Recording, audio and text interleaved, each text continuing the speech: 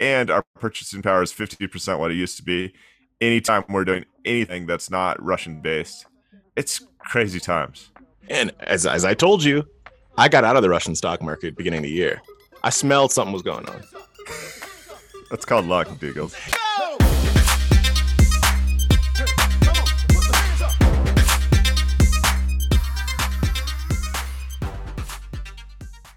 This podcast contains the arguably witty banter of two friends, Skippy and Dougals, that like to debate about investing.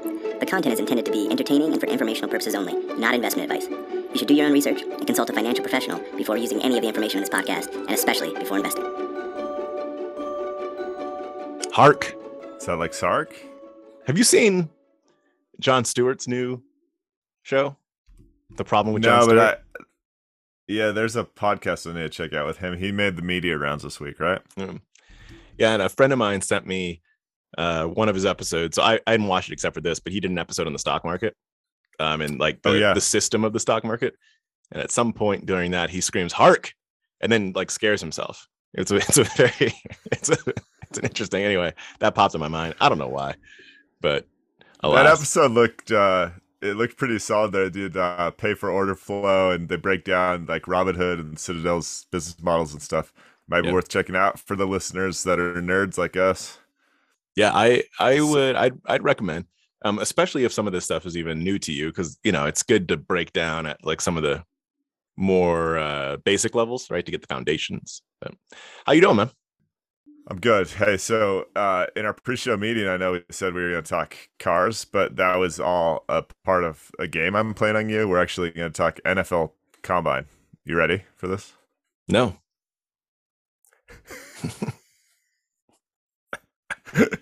All right, Diggles. Just bear with me for a second. Big news out of NFL Combine, which is where they dress like 300-pound men in tights and ask them to do drills, which is hilarious. You should. Everyone enjoys that. That's the best explanation for the NFL Combine I've ever heard. It's completely worthless. But two big stories came out. One was a big story, and one is a big story only on the Skippy and Dougal show. First is the quarterback, his name's Malik Willis, if I remember correctly. He's one of the top quarterbacks. He was filmed from a guy across the street, a reporter having lunch. He was filmed giving some gear to a homeless guy, which is like absolutely amazing. So he stops, he opens up a suitcase, and he starts going through all this stuff that's wrapped in plastic and handing clothes to this guy. So first of all, props. It's amazing. That's great. That tied to another story where the other potential number one pick, defensive end from Oregon, is given an interview, and he starts actively moving his arms, and the tags on his shirt are like still there because you probably don't know this, Dougals, but the whole combine is like sponsored now. So they have like different brands that put defensive end 46, and it's like this whole thing, and they want people to go buy NFL Combine gear. So these kids who are all about to be multimillionaires have so much free stuff that they're either wearing brand new clothing that still has its tags on that's going to be thrown away shortly, or giving it to homeless people. Would you be on board with just like letting the kids wear the t-shirts that they already have, or do we have to wastefully?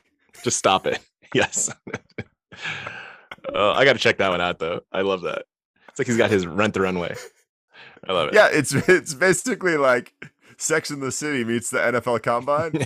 And from the best I can tell, all the kids want to give away this clothing immediately as it arrives. It's just, we could shut down a factory too, man. That's probably true with a lot of apparel stuff. I do love it. Oh, you're not investing. You're not investing. Humor stuff I love it. It gets me going. Rants. It's basically rants. And especially with everything that's happening right now, it's nice to get some levity going on around these parts, man. How's your week? Pretty good. Yeah, it's pretty good overall. Watching this, so there's the Ukraine, Russia, stuff that's happening overall, which we talked about, our hearts with the Ukraine, and watching the Russian stock market just collapse, become non-existent effectively, is what, because it's shut down. It takes me back to, we talked about this a few months ago. I think the episode was Never Underestimate Florida Man. And we talked about the largest drawdowns in some countries, right, around the world. I'll hit on a couple of those points, but it's the point of this is that these are, at what point does a drawdown become not a drawdown, but basically an elimination of a market? And you've brought up how there's always like the belief that stock markets they'll fall and they'll come back, but sometimes they just keep falling. France, worst bear market, 99.36%, which like what's that 0.64% doing? I mean, like what are you left at that point? What are you doing? Germany back in the 1920s, negative 92.48%, right? It's like just getting eliminated, right? Russia right now is over 90%. And it's closed. So it closed on Monday, has not opened back up. And when I was reading through some articles this week, I didn't realize how historically, I'm going to say how often, it's not that it's that often, but more than I would have thought, like stock markets will close for an extended period of time. Like in the US, even between July and December of 1914, right? That's the early part of World War I, the stock market closed. Right? Yep. It's just shut, right? It's kind of wild. It's very wild. And think about the uncertainty that comes with that. So one of the most fascinating aspects of this conflict, which is just so incredibly sad, is kind of the economic ramifications of the sanctions and impacts to the economy and everything else. So last week I read that the demand for cash in Russia was up 58 times as it was previously. Yeah. I mean, can you imagine what that must be like? We've never stood in line at an ATM hoping to get a few bucks. And then can you imagine if on top of that, your currency is devalued 30 to 50% basically overnight? And if you look at the longer term trends, if you look at the Russian ruble's purchasing power over like the past 20 years compared to the US dollar, it's eroded more than 10 times. I mean, just drastic. I don't even know how life is the same. One of the articles I really liked this week was a profile of Russians that had planned to travel, and it's simple stuff. Like there was a trip to a beachy spot in Southern Europe, I forget exactly where, that was like a gift someone had received for International Women's Day, which, by the way, dude goes, I didn't know that was a thing. Like apparently you and I gotta pick it up. We got Valentine's Day, birthdays, and International Women's Day. But man, it was just a simple middle-class Russian family that didn't want any part to do with the war, and their flights are canceled. They lost their hotel deposit. I mean, I'm not saying woe is me. There's worse things happening in the world for sure, but it's just interesting to read those accounts because they're kind of like, we just wanted to get away, and now we don't even have the ability to, and our purchasing power is 50% what it used to be. Anytime we're doing anything that's not Russian based, it's crazy times. And as I told you, I got out of the Russian stock market beginning of the year. I smelled something was going on. That's called luck, Deagles. It's huge amount of luck. You'll be happy to know that the value investor over here that Russia was like the third cheapest stock market in the world going into this. So of course I had some exposure. That's all right. You win some, you lose some. It doesn't really bother me at the end of the day, but part of me wishes I would have been more concerned about the conflict than I was 2 months back. There's this graph that's going around this week about the percent. It's like domestic holdings effectively by country, equities. And so speaking of Russia, and then hit on a couple other countries here, 95% of equities held by Russians are held in the Russian stock market. Well, this is as of 2/10, so 0% of, right? I mean, effectively at this point, but no, that 95%, the 5% probably turned into 50% because it remained fairly constant value, and the 95% went down drastically. Exactly. I'm gonna throw out some other countries and then get your take because you're always screaming from the rooftops about diversifying internationally. Bangladesh, 100%. Bangladeshis is like, I don't even see countries. No, do we think it's not allowed to invest internationally in Bangladesh? That's my guess. India, 99%. Turkey, something like that too. Like 98, 99%. It's you might be right. I mean, I'm sure that there's probably, it's either not allowed or just general access. right? I mean, it's unlikely, right, that they have the same options, especially given I did some real, I'm going to call it back of the envelope, just Googling around to get a sense for what percent of people in these countries own stocks, right? Because because oftentimes I think folks, especially Americans, can get like an ethnocentric view where you say like our world is the same as what the rest of like these countries might be. And so in the US, for folks, for a baseline, about 56% of Americans own an equity of some kind, whether it's a 401k, IRA, individual stocks, ETFs, etc. 56%. In India, guess what that is? 5%. 7%. Yeah. Wow. Russia, 4%. Turkey, 3%. Russia is worse than India? Yeah. Turkey, 3%. So, again, these are just back of the envelope Googling around. Back of the internet, I guess maybe is what that really is. But yeah. So but roughly directionally, right? You kind of get the sense. So it's I'm going to assume in the US, we've talked about the inequality of investing in the stock market in the US. So that 56%, like the vast majority is held by a small number of people. I'm sure in Russia, it's like of the 4%, the 4% are probably billionaires, right? It's like something of that nature. Yeah. But it's not as if it's the bulk of the Russian economy or bulk of Russians, right? So therefore, bulk of the Russian economy is invested in the stock market, and the stock market gets wiped out. But it always is. Even in 1929 here, not very many Americans percentage-wise were invested in the stock market, but it's still like representative. Like it's the it's the companies, the largest companies in your country don't have access. It's incredibly impactful. Yeah. I mean, to your point, so if only say 5% of the population owns stocks, still maybe 50% of the population works for companies that are going to be impacted by a drawdown this significant, and maybe that ultimately leads to layoffs or other challenges in the workplace. That's a great stat though, Dougal. So when you say that your average Russian stockholder has 95% Russian equities, it sounds really bad knowing what is happening to that stock market today. But if that's only 5% of the total population, it's a different ballgame. It's still probably very impactful. It all is very impactful. And hey, the only positive spin on that is at least their buildings aren't being bombed and innocent people aren't dying. I mean, the stuff happening in Ukraine is so much worse than any of the economic nonsense we talk about on this show. Yeah, it's absolutely. And the last week we talked about how China is being eerily silent. Yeah. Right.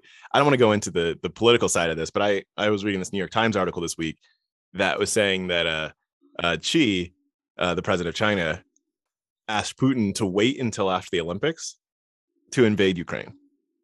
So, Douglas, I want to take on this because I wasn't able to do a deep dive on that. You know that there's this pact among nations that participated in the Olympics that there will be no aggression during the Olympics because it's like this sign of unity across the globe. And if I remember correctly, something like 176 of the 180 countries that participated had signed that pact. Well, again, if I remember correctly, I don't think Russia was part of that. But did this article imply that was simply a Chinese-Russia thing, or was a larger component of that the spirit of the Olympics? No, it was a Chinese-Russia thing. So Putin and Xi had gotten together, and they were meeting. And allegedly, he asked Putin not to invade because back in 2008, during the Summer Olympics in Beijing, Russia went into Georgia, and the Chinese were peeved about that one. And so it's like, you have shown a negative track record, right, of allowing our Olympics. We're going to have a preemptive disciplinary conversation. Wow. And then think about it. So the Olympics ended that Sunday. And then Monday, Putin comes out with his video that says, it's time. I don't like this at all. Coinky dink? I think not. Not. So, yeah. And then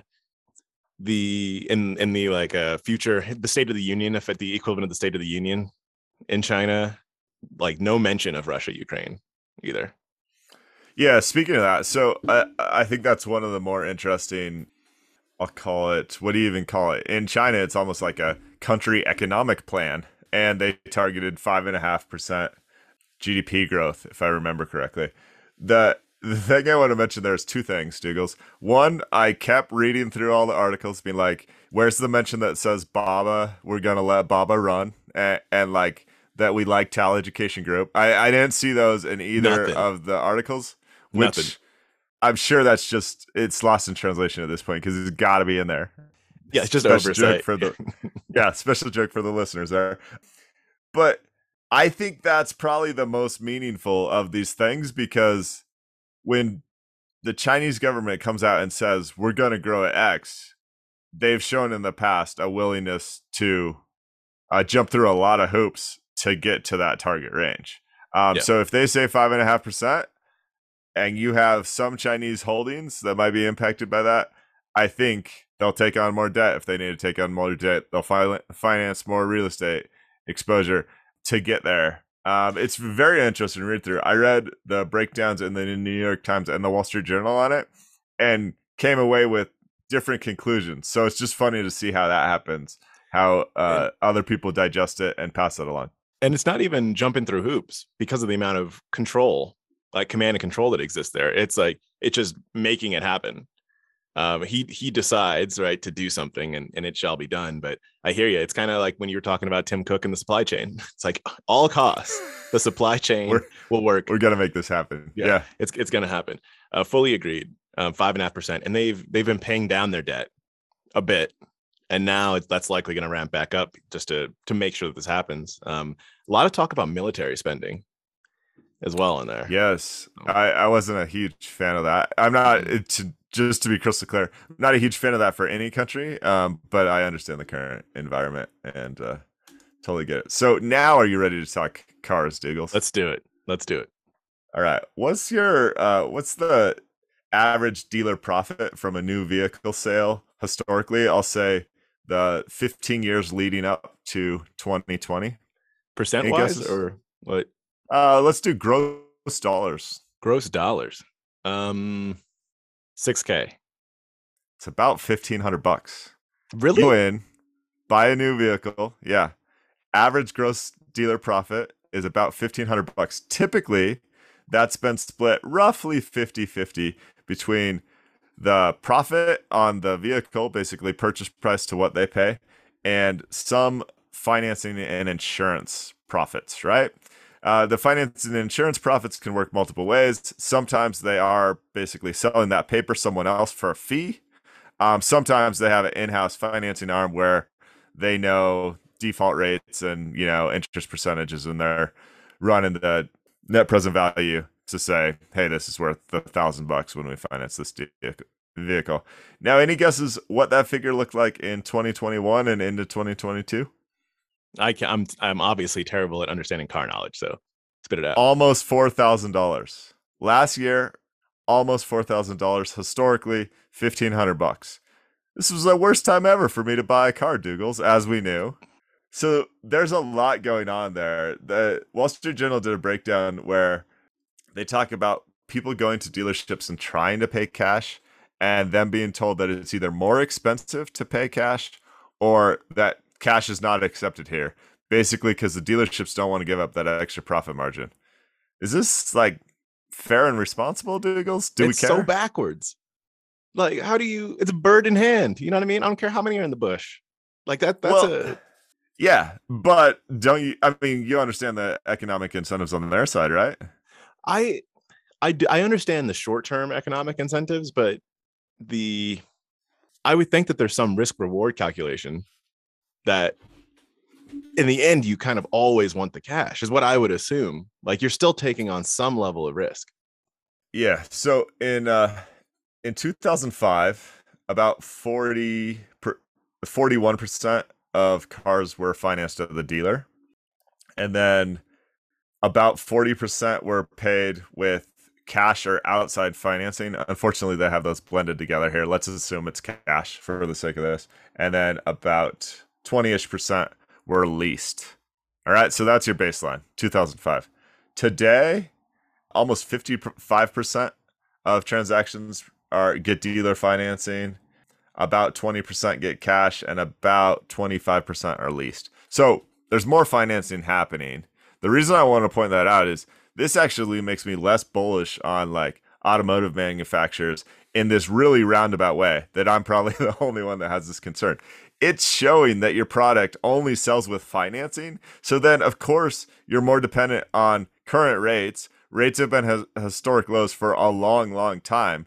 What's going to happen to the automotive market when rates go up? Like, it's nothing good because less and less people pay cash for it.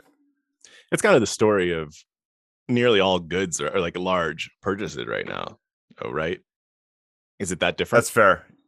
Yeah, that's fair. Yeah, I mean, I'd assume it's the premium market is likely going to hit the worst at the end of this, right? So you'll have your Tesla, Beamer W, Rover of Lands, like all those things will probably still be unless people are overextending themselves to get them now anyway, which case they'll also get hit. But it's a luxury car, dude. Very few people buy a luxury car without overextending themselves, right? I don't know.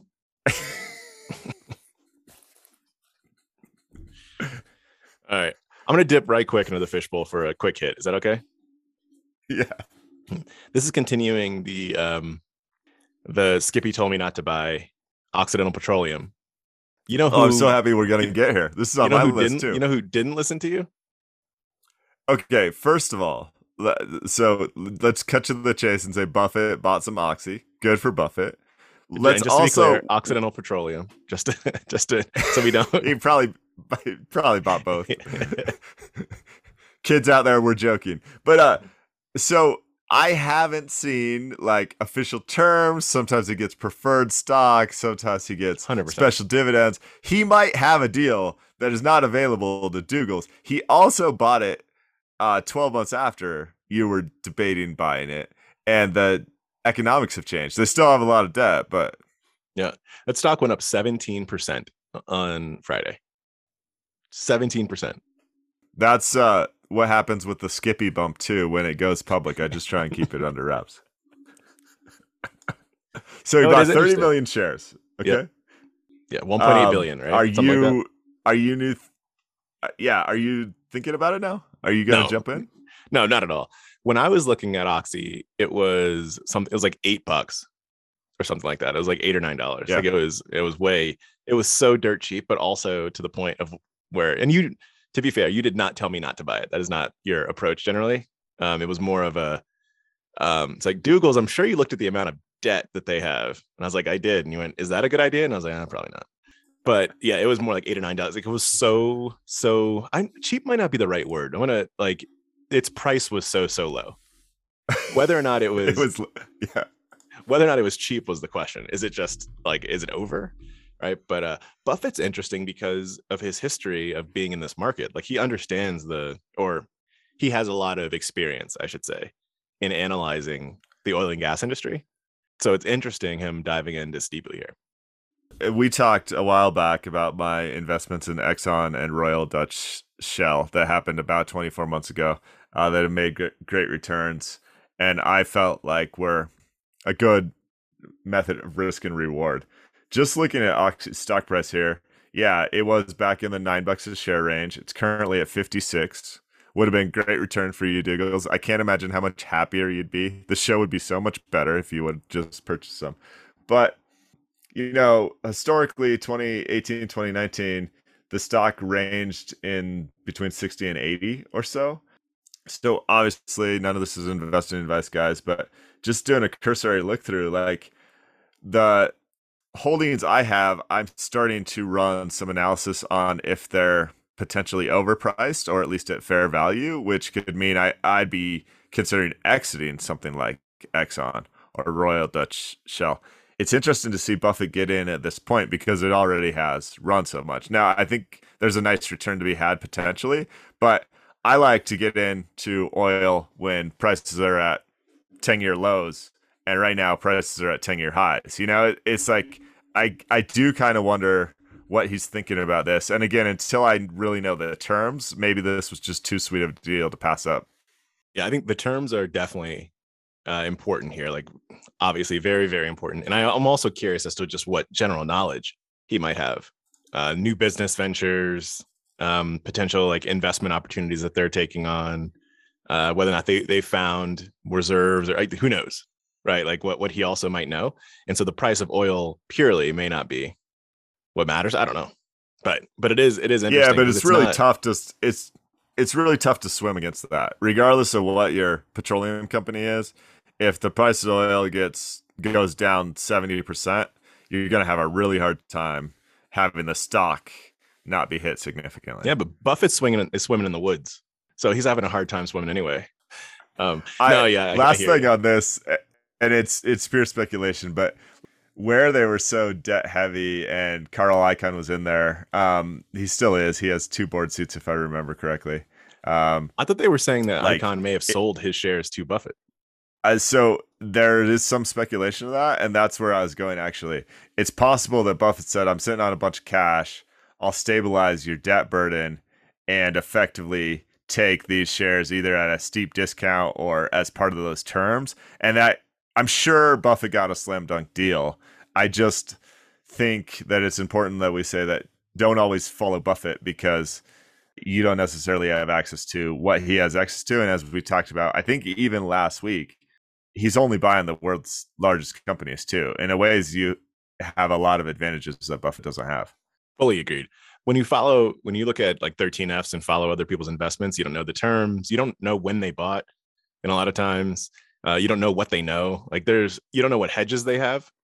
Like there's a lot that ends up going Yeah. into it. So can I dive? Or do you have what's your fishbowl situation? No, go for it. Go for it. All right. So this a little bit goes back to the dropping of the markets and the large drawdowns that we talked about, but thinking about how I've mentioned a couple times recently, we've talked about it a lot, but like the stay invested concept, you know, Yeah. and how privileged I think in a lot of ways, or maybe every way, it is to be in the US, live in the US, be American, and talk about the US stock market with that, right? Because other stock markets, it's very different. And I saw this JP Morgan article it was called "The Case for Always Staying Invested," right? And the three big points they had were: one, diversification. So it was talking about how not being in equities, but like make sure to stay invested, but be diversified. And the 40-60 portfolio, which I think is nonsense right now, if I'm being honest, but they're talking about the 40-60 portfolio and how that's the way to go. The second thing they pointed out was, and this gets back a little bit to my VTI analysis, but they looked at it in a little bit different way. So they looked at between 2002 and 2022, the annualized return if you were fully invested the whole time, if you missed the top 10 days, top 20 days, top 30 days.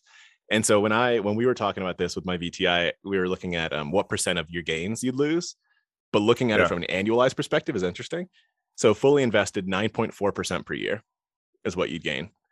The top 10 days it would take it to 5.21%, which I think we'd said it's like half your return or something. So that's like fairly the same. And then missed the 20 best days, 2.5%, missed the 30 best days, 0.32% per year. What was actually interesting that I saw here was that the 7 of the 10 best days occurred within 15 days of the 10 worst days. And so it gets more back to what we were discussing, how it's the time that someone's most likely to get out, that those best days are likely to happen. So I thought that point was interesting. Yeah, I love it. Every time I hear the stats, it's shocking. Like it just really is. But I might start calling you like Dougal's confirmation bias over there. Are you just randomly Googling stay invested and then what articles pop up? This is like 3 or 4 straight weeks in a row. Don't look at my history. No, I'm bringing it up a lot recently because I think during these times when the market is getting hit like this, and we have a lot going on, is when people are thinking more about like, should I be in, should I not, and all that kind of stuff. So that's why I'm bringing it up. The third thing they had in here, it's like their markets bounce back, and specifically the US markets, right? Bounce back section. What they did was they listed out the year and what bad event happened, and then what the cumulative return in the stock market's been since that. And so it's like, yeah, Barry Ritholtz did something similar, and it's just awesome to look back Sorry, I didn't mean to interrupt, but go for it. This is great stuff. It's like so Y2K 467% return. September 11th, 415% return. 2007, the subprime blow up, 333%. The BP oil spill, 415%. Taper tantrum, which is I just love that phrase. Like, because I just picture Federal Reserve governors like banging their fists on the floor and crying. But so taper tantrum in 2013, 278%, right? And there's like it's every year. So there's 20 or so of these that they have on there.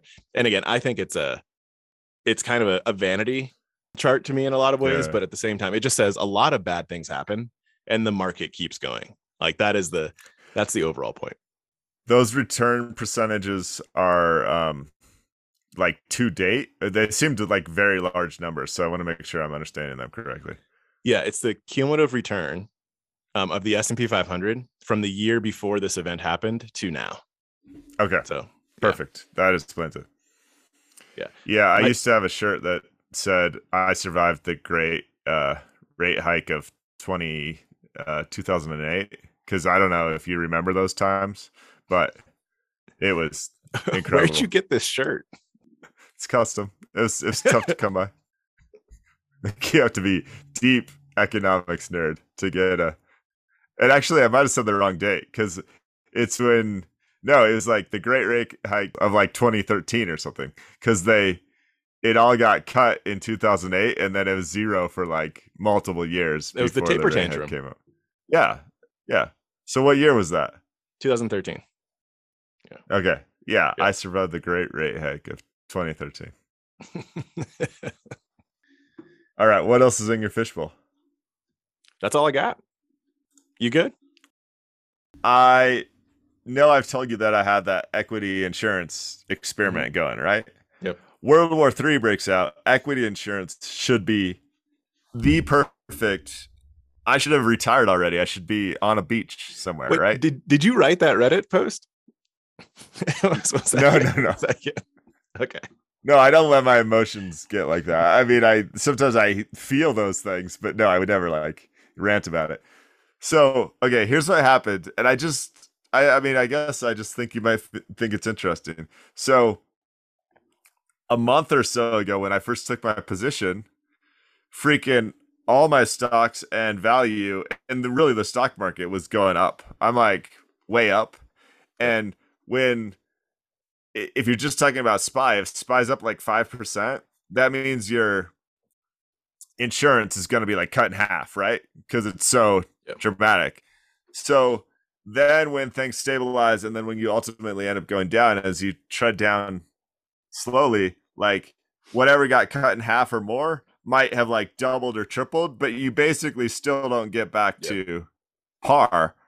And I knew that was how it worked, but it's so weird because it's like if I would have bought puts against the Russian stock market or even some of my like international emerging market funds, I'd be heavy in the money right now. It's just such an interesting experiment. Yeah. I'm obviously continuing for a while, and I think I tempered my expectations, but at some point I'm like, this is not good equity insurance. You know, like, well, I think you're kind of saying it's often going to go to zero, but when it doesn't, right? Like it reminds me of, I just reread The Black Swan, right? Again, I like Taleb. He's just funny and intelligent. But so reread that, and there was something I didn't remember that he brought up. He's saying like the portfolio you should have, it's not the way he talked about it, but something like the portfolio you should have is 90 to 95% of your money is in like treasury bills, like just a safe investment. And the other 5 to 10% is aggressive. Like you're just going all out. Like it's either going to be the Black Swan or it's not. And that you continually do that. Right. And it was, it got me, I want to play around with some things. I'm not even interested actually in having that portfolio, but I want to play around with some things just to see what it looks like. But I hadn't remembered that it's been a while since I read that book, but it was just really interesting, like to think about of you effectively, you're just playing real aggressive, like roulette effectively with 5 to 10%. And the rest is just hanging out, being awesome. Well, the flip side of my equation, like, so I'm going because, but in a way, this equity insurance is working because my portfolio is down like I don't know 5% total or something, and so I haven't Are you hit the bragging? death line. I haven't had what's that? Sounds like you're bragging. That's not happening over here. So.